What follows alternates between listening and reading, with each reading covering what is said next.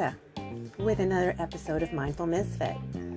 So, haven't gotten a lot of listening, how do you say that? Listening views, because they're not really views, you're not many listeners on the last podcast, which is okay. It doesn't matter. You got to keep on plugging. You got to keep on going, right? That's what I got to do. So, but I have to say, I'm going to try, just for a little bit, see how doing a podcast every day feels, except for probably the weekend. Give myself a little bit of a break. The news can keep going, but I'd like to give my mouth and my head a break. It is really nice to take a break from thoughts and overthinking and overworrying. It's a really important thing to do, whether it's exercise or naps or doodling or a project or some kind of thing that you like, a hobby, a walk, listening to music. It's really important, I think, for our mental health to do other things besides thinking about all the shit that's going on. And there sure is a lot of it. My goodness. Wow, that news. I mean, like I said, I don't watch it, but I live in a city. I can hear neighbors listening to it, people listening to it. I see, if I go on social media, people are posting things as if nobody has access to any of this. And just opinions coming out. Even sweet memes turn into some kind of political battle between people, because no matter whatever your opinion is, your thoughts, you're looking to be validated, or you're looking to have your point verified, but it to me, it's just all bullshit. I actually had a really good conversation with a friend of mine recently. We don't see eye to eye and everything, but one of the things that we did see eye to eye, and this has been my idea for a long time now, I really think there should be just a mix and match up at the White House. It never seemed like a good idea for whatever political party to win, and then every single person that's working there is that political party. How do you learn to work with each other? And then the arguments that they have, you really think about all this arguing that is just,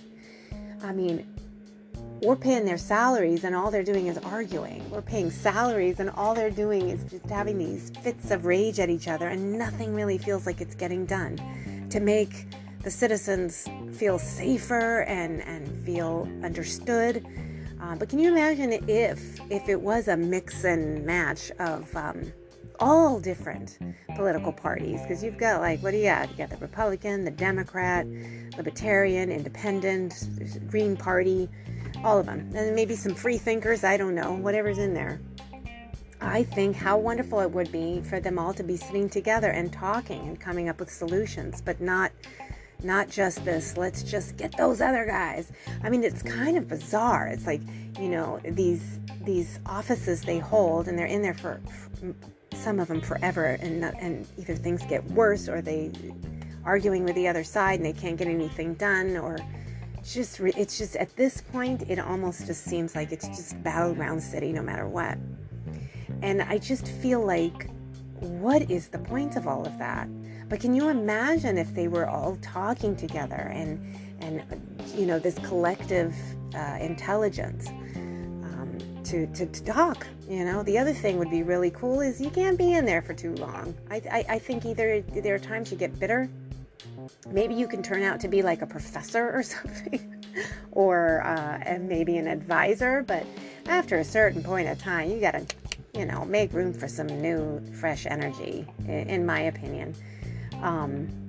And just the proof is in the pudding. You got to look. The proof is in the pudding. When you look at the states that are thriving, you look, check out what they're doing.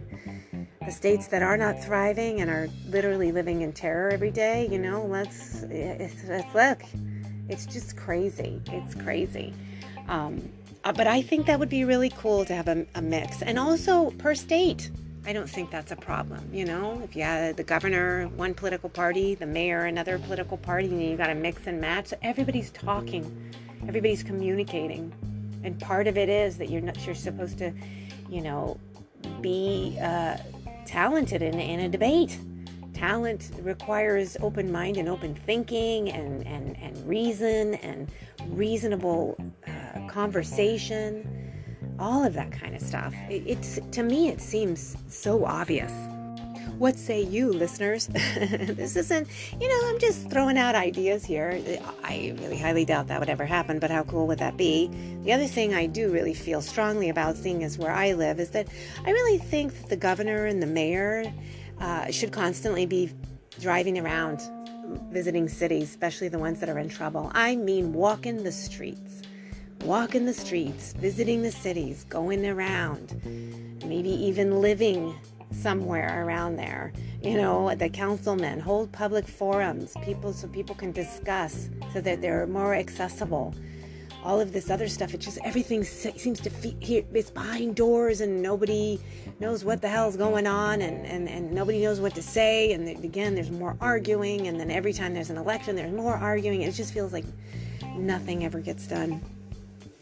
And for me personally, I don't understand why the governor of my state has no clue, what's going on in all these places. I mean, that's the only thing I can think of. It's the only reasonable thing I can think of. If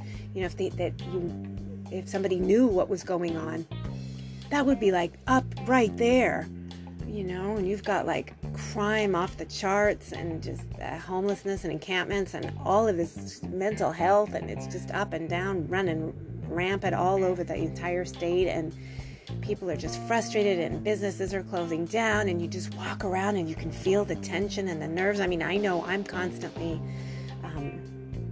on guard myself, and it's a horrible feeling. But I don't really feel like there's anybody to talk to. I mean, there are, again, I don't watch the news, but when I get little speckles online or something like that, and I can tell some people are trying to talk about it, or journalists, but I don't really feel like anyone feels safe to talk anymore.